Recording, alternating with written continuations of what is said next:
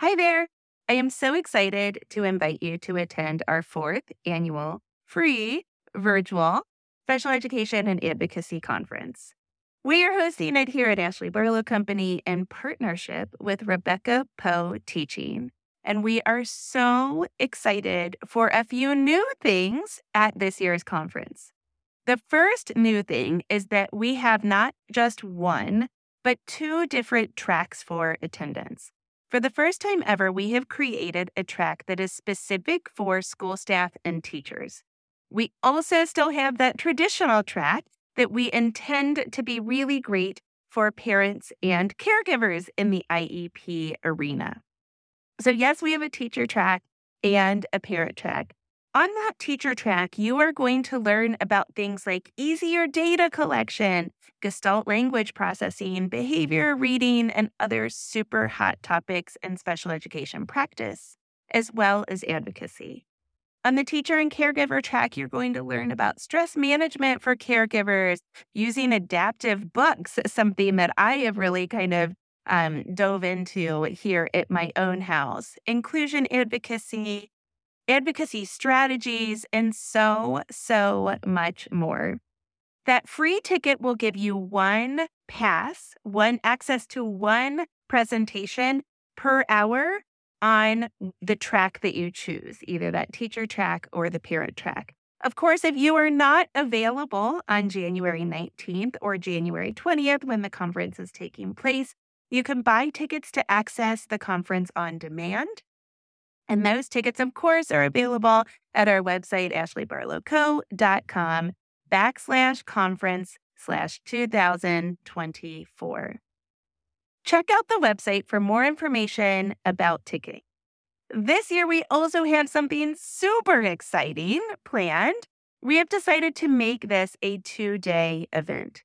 When I partnered with Rebecca Poe Teaching, I told her that I really feel like school districts, disability organizations, and other community organizations need to start providing trainings that are accessible to teachers, related service providers, administrators, parents and caregivers, and other community members that are interested in IEP support.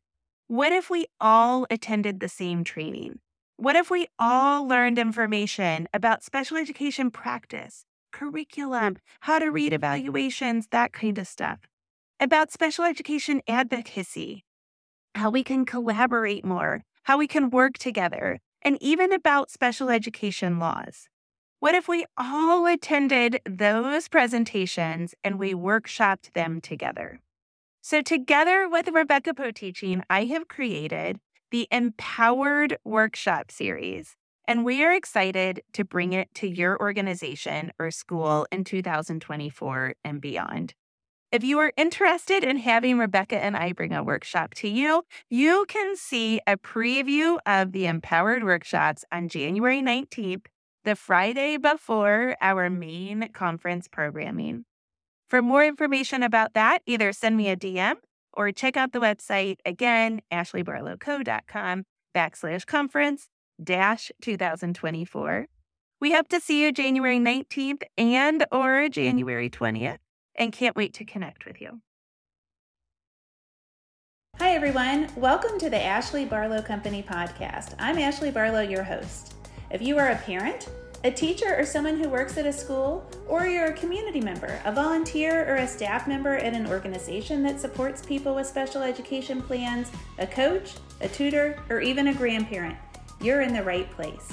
Sit back with an ice cold glass of lemonade, put on your walking shoes and grab some headphones, roll down the windows and cruise. Ready, set, go.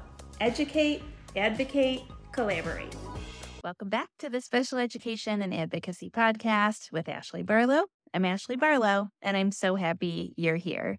And I'm extra excited for this episode because we're talking about potty training, which I know is such a horrendously important topic to so many people. I have worked on nonprofit boards for quite a few years, and potty training is always a humongous topic when boards bring those things in.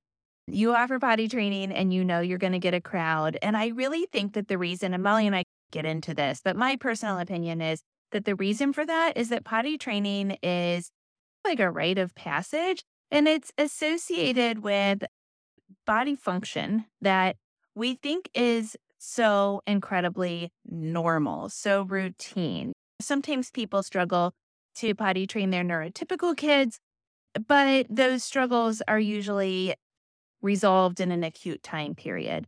And with our children and adults that have developmental needs, there are so many complicating layers that are added into this potty training discussion. And I think because it is an otherwise quote unquote normal bodily function, it has this kind of added layer of psychological complexity for caregivers. So I cannot wait to introduce this episode to you. I want to tell you a little bit about Molly. Molly is an autism consultant. You can find her at The Autism Consultant over on Instagram and on the internet. She works with parents to reduce challenging behaviors and to develop new skills. When working with parents, Molly helps families understand the reason for the barrier and how to move beyond that barrier. After years of being an autism teacher, it was clear that parents needed guidance on behaviors and skills at home. So Molly now supports parents from all over the world to improve behaviors, skills, and advocacy. I can't wait for you to dive into this episode and to meet Molly. Hi, Molly. Hello, I'm excited to be here. Oh my gosh, I'm so excited to have you here. Molly is one of my favorite people to follow on Instagram. Why don't we start off, Molly, and let you introduce yourself to my audience? Absolutely. Hello, everyone. I'm excited to be here today on the podcast. My name is Molly Johnson, and I am an autism consultant. And what I do is I collaborate with and support parents online with behaviors, potty training, skill development, just supporting you, parents, in any way that I can to help move your child forward.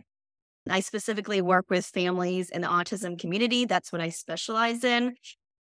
I was an autism teacher, and that's how I flowed over into this role when I realized that parents are out there looking for support, and they're looking for so much more information for how to help their child at home. There are so many resources and supports and services for in school or in therapy services. But what about at home? What about when that parent has to do bath time and they can't even get through bath time but because of behaviors? Or what about when that child is 8 years old and that parent has tried to potty train 5 different times and they just can't break through it?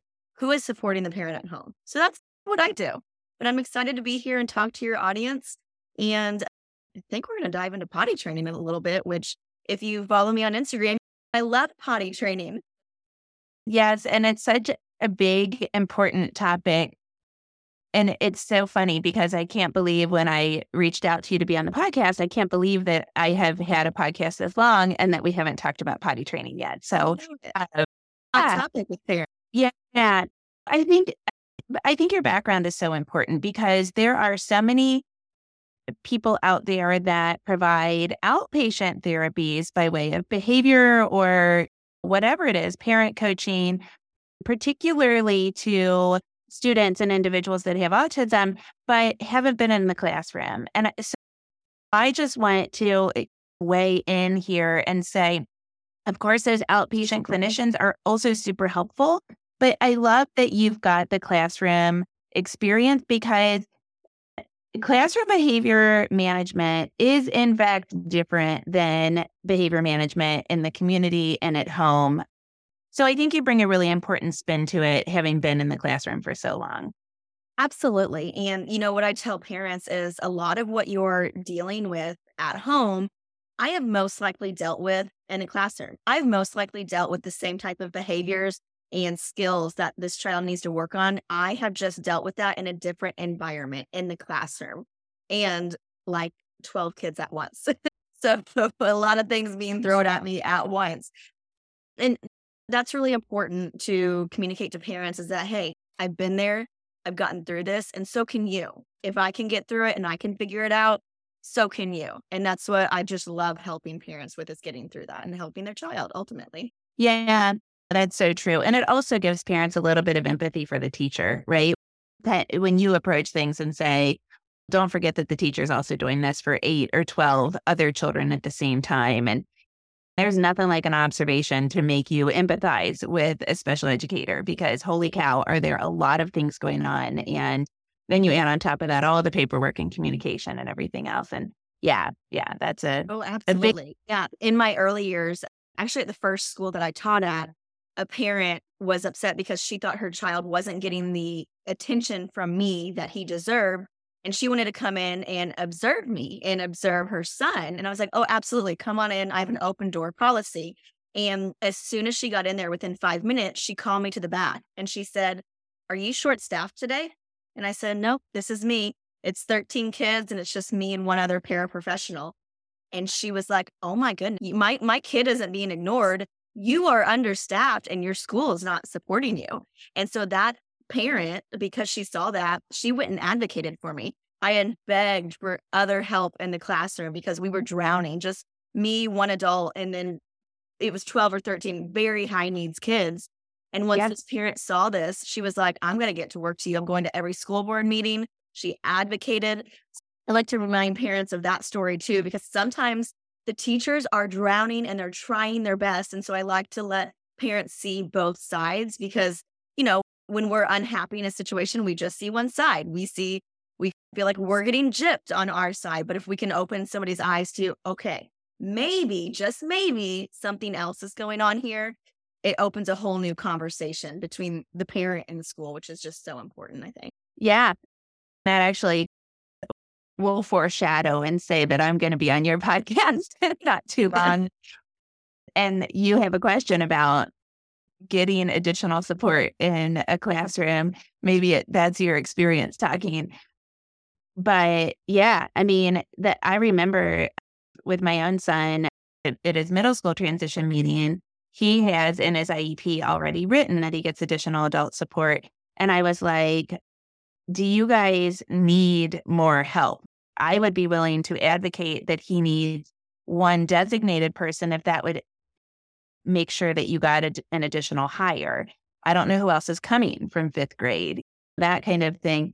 And together we did collaborate to make sure that the language was such that they were going to get all of the support that they needed for the class that was coming in. So yeah, Wonderful. You can advocate for many different avenues. All right, so let's talk about potty training because I have been on a number of boards at nonprofits that serve children with disabilities. And I'll tell you what, you do something on potty training and the world shows up. So let's talk about first why potty training is so important. I think there's so many complexities to toileting. So let's talk about why that activity of daily living is so important. I feel like this is probably really basic, but it's also something that people don't necessarily, it's almost like too basic for people to comprehend. So can we start there? It is basic, but it's so important. And the foundation of it for me is independence. And at the end of the day, we want to be future thinkers when we think about these kids. Yes, this child might be 4 or 5 years old and might be in diapers and pull-ups right now. But what about if we keep continuing like this and not getting this child potty trained and they become 14, 15 years old and they are still depending on an adult to complete their daily living skills. And we want that child to be as independent as possible and rely less on other people and be able to complete things themselves. And one of the harshest realities that I really hate to bring up, and I don't like to bring this dark cloud into the situation, but individuals with disabilities are more likely to be taken advantage of if they have to rely on an adult for every single thing they do. They are at the mercy of adults, sometimes strangers that they really don't know.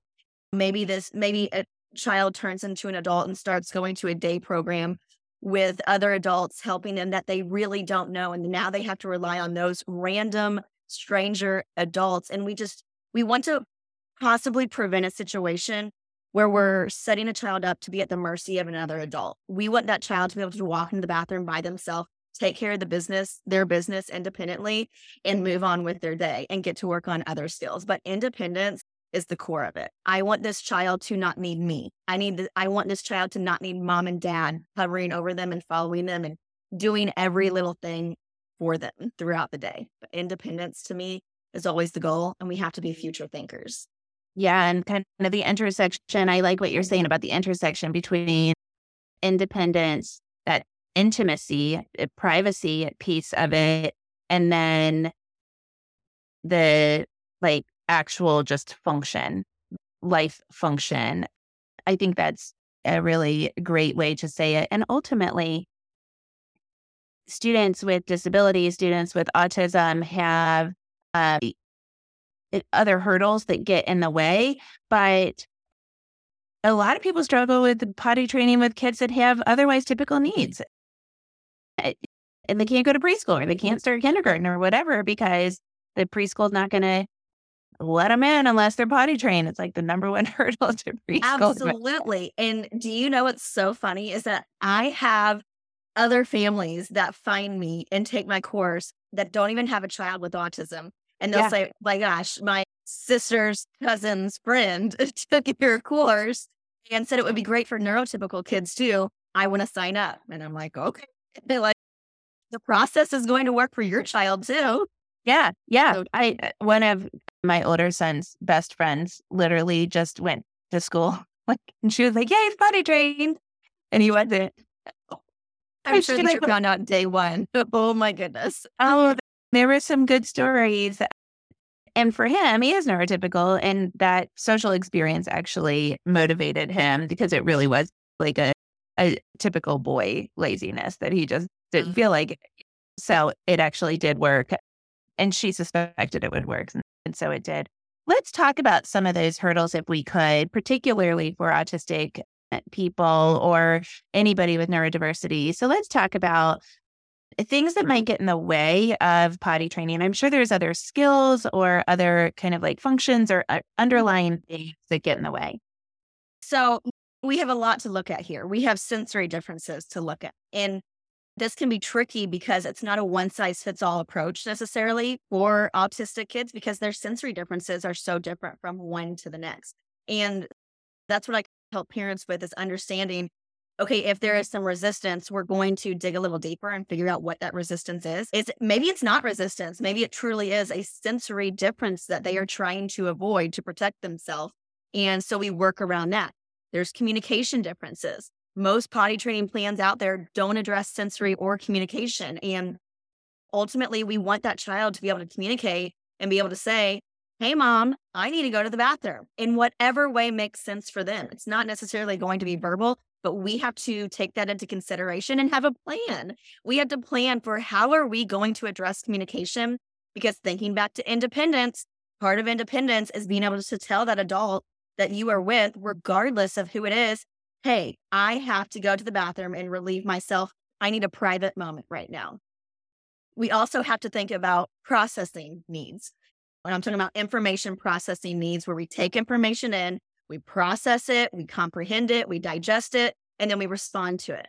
And when I work with parents that have potty trained in the past, what I find is 9 out of 10 times, they are throwing so many skills, so much information at that child at once and expecting that child to engage in it and initiate in the new skills, right? And I say skills because potty training is a series of multiple skills, and they're putting too much on the child to process. And if we have a child who we know already has processing differences, they process information differently, we have to take that into account. And potty training is a ton of skills back to back. It's recognizing that full sensation, being able to communicate, initiating walking into the bathroom, pulling their pants down, actually sitting on the toilet, relaxing and having that ability to relieve ourselves into the toilet, wiping, flushing, washing hands. That's a lot. And what I find is most parents throw that all at the kid at once.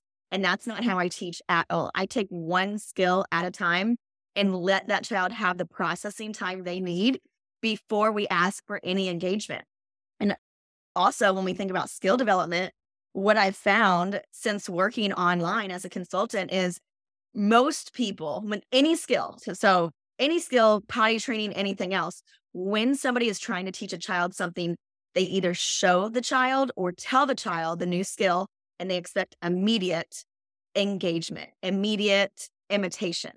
And that's not how these kids learn. They need that processing time. And that is a big key factor that is missing in most of these teaching situations. I know I threw a lot at you with this answer. So I hope that kind of wrapped up and answered what you were asking. But yes, there's a ton to consider that most potty training plans, they don't even look at. And even what drives me crazy is, so there are tons of potty training blogs and information out there online. Like you type in Google, potty train a child. Well, somebody out there in the world has taken that information from neurotypical kids on the blogs, and it's almost like they copy and pasted the same information for autistic kids on blogs, Right. how to potty train an autistic kid. And I'm like, this is the same thing that I'm reading about neurotypical kids. They don't learn the same. They have different needs. Why are we following the same plan? Because they have different needs. That doesn't make sense. And Right. potty training was something that I did in the classroom. And people get confused about this all the time and ask me, why did you potty train your students? And on top of academics, it was my responsibility to teach daily living skills and functional life skills. And that was one of them. And if it wasn't in their IEP, by the time this kid is in third grade, I'm like, hey, I'm sick of changing these diapers. I contact mom and I'm like, let's go, girlfriend. Let's get this potty train ball rolling. If you'll let me take the lead on this, like, I will gladly let the load. I'll do it all for you because I would have stopped changing these diapers too. Yeah. I can't imagine any mom on the face of the planet would be like, no, thank you. That's Exactly. not, maybe the privacy thing, like there's probably a few people that don't want a third party to do it. Yeah. Like I've been really diving into executive functioning and literacy and kind of the intersectionality between those two things recently. And as I think about executive functioning, like, it's so crazy, but raising a kid with Down syndrome, you're really lucky you get like an early interventionist that comes to your house when they're 6 weeks old and is, okay, and now we go toward midline and away from midline and crossing midline and all the things. And you also start to develop those executive functions, right? So like we play games and we try to increase wait time and we try to work on mood modulation and all of those things. And I think about all of those things like in this microcosm of potty training and think, yeah, that's why we were building all of those skills. So like these little executive functioning skills that we build in toddlers and in adolescents really all go into bigger activities of daily living that are so important to our independence. I always say, I think that's the most beautiful thing of raising a kid with a disability is like life, as you said, like you read the blogs for neurotypical kids, but then we get to break it down and really see why we do it and how we do it more deliberately. I think it's really cool. Yeah, absolutely. People forget to break it down and they forget to take a different approach. And I'm just trying to change the game out there and teach people, no, we have to see it differently. We have to see it from this lens and we have to create a different plan. That plan, I'm telling you, it doesn't work for 90% of autistic kids because the parents try it 4 or 5 times and then they come to me and they're like, okay, you have to help me. I'm done play training. I'll give it one last shot with you, but you have to help me. I'm up for the challenge. Help me. So I guess that's the kind of next logical question is, so if people want to get started in potty training, I know you've got a course on this. Give us like a little elevator speech on how do you get started? What are some things that you can do in order to get the ball rolling, as you said? Yeah, absolutely. So I'll give you 2 tips for kind of pre-potty training and what you want to do before you start potty training. And one thing that I want all parents to do is start changing your child on the floor of the bathroom, the living room, the bedroom. None of us take care of our business in the living room and the bedroom. we take care of our business in the bathroom. So start changing the pull-ups and diapers there. We want that child to build the connection, the location association connection, that I take care of all of my pee and poop needs in this one location. And I want that child to be as close to the toilet as possible to warm them up to the idea of possibly sitting on that toilet one day. The parents changing them on the bathroom floor, and if they can, dump what they can from the pull-up and diaper into the toilet. Because again, location association, we want that child to learn that toilet has a purpose. We're going to do something with it. What we do with our body ends up going down the toilet.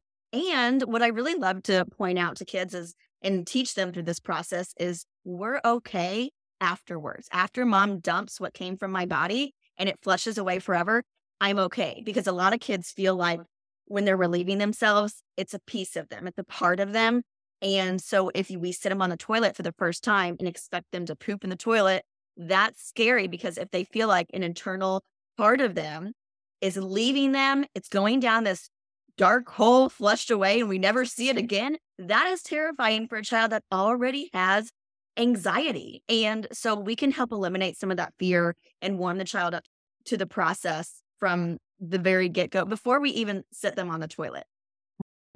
Another thing that I want parents to do before they even sit their child on the toilet is start modeling. Model how to go to the bathroom. You know, when you go to the bathroom 5 times a day, all 5 times, I want you taking your child with you, have them in the bathroom with you. They don't have to do anything. They can have a toy in their hand. I don't care what they're doing in there, but I want them in there with you so that they can possibly see that model. And you might not feel like they're paying attention and they're seeing you on the toilet if they have something else in their hand, but they are. The kids soak in what's going on around them. And again, if we go back to learning and how a child learns, they learn through model and imitation. So if we are missing that model, that modeling piece, we're going to struggle with the imitation. So from the very beginning, before you even sit the child on the toilet, they should be seeing multiple models of an adult that they trust, that they love in their life using that toilet. Yeah. And so I was going to interrupt you between 1 and 2 and say, another thing that you're doing is you're just talking about toileting. So normally we have to normalize the conversations, but man, there's nothing that normalizes going to the bathroom, like going to the bathroom in front of people. And I know that like really weirds people out. In college, we cuss on my podcast. That's a warning. In college, you know how college houses are funny. We called it a double shitter. We had 2 toilets. I'm sure there used to be like a thing in between them. None of my roommates would go to the bathroom if anybody else was in there. And I'm like, you guys, there's literally a book called Everybody Poops. And by the way, that's not what I'm doing in here. Privacy is a thing, right? Like we want to model privacy, but at the end of the day, if you just have to go potty, then go potty. It's a natural thing. I don't know. I'm a swimmer. I have very little modesty. And so I agree though. Modeling, it doesn't have to be crude. It doesn't have to be a display, but modeling seems to be something that would certainly help you over your anxiety if you had a sensation that something was leaving your body and it was a part of your body. That's not something that I can really even identify with, but it's very common to feel that way. Oh, absolutely. And just going off of your story, so that is a real thing, having stage fright as well. There are 2 sides of this. Number 1, yes, we want to normalize going to the bathroom and the toilet. We want the kid to see mom and dad going to the bathroom as much as possible. But on the flip side, that stage fright is a real thing for those kids. Yeah. And I can relate because I could not go to the bathroom in that college house if somebody else was going to the bathroom too. Even if somebody was in the like mirror, vanity, getting their makeup done, I could not walk in there, sit down, and go to the bathroom because stage fright is real to me. And I was talking to a parent the other day who she would sit her child on the toilet and be in front of his face and encourage him to go. And I was like, okay, but if you went to the bathroom with me, I know how to use the toilet. But if you took me to the bathroom and you were in front of my face and you were encouraging me to go, guess what? I couldn't go. It doesn't matter how bad I have to go because that anxiety and that stage fright is a real thing So sometimes once you do get to the point where you're sitting the child on the toilet, I tell parents, turn your back, pretend you're doing something else in the bathroom. Yeah. Pretend you're getting something out of the bottom cabinet. Maybe step out of the doorway. Give that child some privacy, because some kids start to realize, oh, this is a private moment and I like my privacy. I feel more comfortable. I'm more willing to perform when I have privacy. So we have to remember that going into it as well. That definitely plays a role. And if they desire privacy and they desire to go to the bathroom independently, then you're going to be more apt to achieve that ultimate independence, which is the ultimate goal. Like, we don't want to be performists when we get to the bathroom. Exactly. Yeah. I'm with a toilet and be like, go. And they go. No. This is a private moment. We want that kid to have that private moment. Yeah, that totally makes sense. And I'm sure, Molly, a lot of that is situational, right? So like some kids, literally my Griffin, I put him on the potty and he went to the bathroom, but he is 16 years old. And I think it's just been like 18 months ago that he stopped asking me if he could go to the bathroom, because he's like, Mom, he just got his driver's license, glasses on, hands at 9 and 3, phone put away. Like, he's just a rules follower. So I put him on that little potty and he would go. My Jack is very empathetic and like humanly connected. And I have literally hugged him on the toilet because he needed like my co-regulation to encompass him so that he could concentrate on maybe something that was going to hurt, or just actually concentrating on going to the bathroom, whatever it was. So there's probably a personality component to it too, right? Absolutely. Yes. And while I think there is a process to follow, I agree. It is 100% situational. And we're going to have to make modifications and little changes for every child and their need. And in that case, there was some anxiety with your son, but a different type of anxiety. Instead of performance anxiety, it was needing that comfort of their comfort person. You were your son's comfort person and his security blanket. And so you helped with anxiety in that way. So yes, potty training in every aspect, it is situational. Like it or leave it, as weird as it might be. This is what love is. Yeah, exactly. Right. We have to do what we have to do. This is love. I'll hold you. I can't tell you. I'm not a boy and I raised two, so I can't tell you how many weird things I've screamed down the steps at my husband about things that happen in the bathroom and other places. What about the ebbs and flows of progress? I think it might be because people feel like toileting is like the basic need of humanity, that people are so emotionally tied to it. I used to see it in divorce where one parent would do one thing and the other parent would do another. And I'm like, why is there so much emotion tied to these diapers or tied to toileting or whatever it was? How can caregivers cope with the ebbs and flows of progress? I'm certain that they're normal, right? Oh, absolutely. But there are some things to know before you get started, so you can possibly only see progress and move forward and not see that regression. And you talked about divorced parents. And one of the things that I bring up to parents that I work with is, if your child is in full-time school or full-time therapy, you can absolutely potty train them and still send them to school, but only if your team is on board. And that consistency will be there. And that communication, that open line of communication will be there.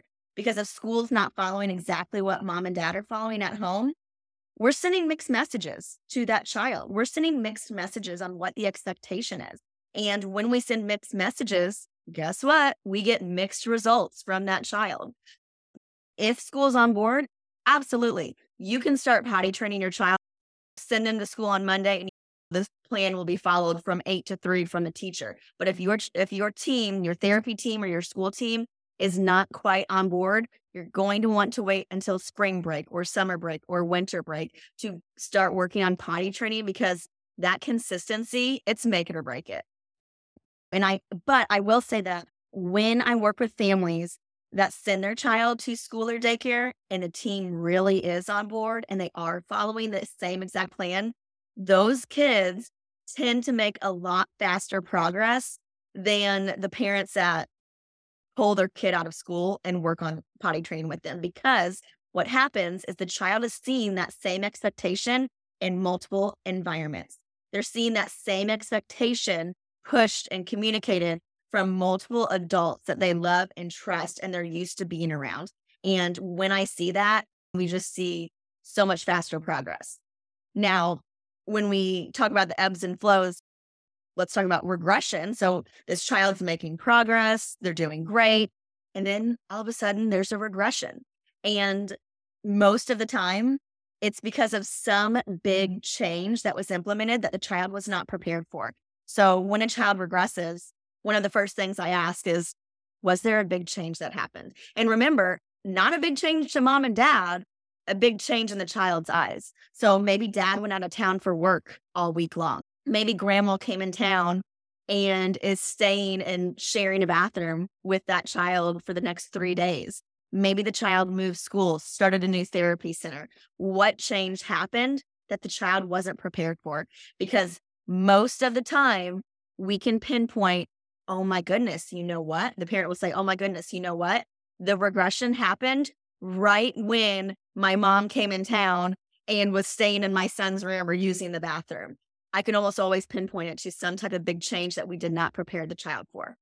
Also, what I see when it comes to regression is with my process, we use a lot of different strategies and supports. And what happens sometimes is those supports are not faded away. So a parent will see a child as, okay, they're potty trained. They can pee and poop on the toilet. Yes, we accomplished it. We made it. Let's rip everything away and go on with our day like everything's normal. No, don't. It's like we're taking the carpet and just ripping it out from underneath that child. They're going to fall down. And so we have to consider the fading process. And maybe we'll eliminate this support first. Maybe we'll take away this visual next. Maybe we'll stop this strategy after that. I want it to be a faded process because it's shocking to the kid when everything they're used to, we now change the game. And so it's like, I want you to enter and exit potty training with ease as a process, as a faded process. You know, in the beginning, we're not just sitting the child on the toilet and saying, go pee, go poop. We're not throwing them into it. It's going to be a process. I have it. It's actually a 2-week process for my families. And then as we exit, take away some of those supports, same process. Let's fade it out. Yeah, that is probably the right answer. That's definitely the right answer. But it seems to me like those are all things to consider for human development and for human behavior across the board, right? Like that continuity, the consistency, the fading of supports, the reutilization of supports that you haven't used in the past.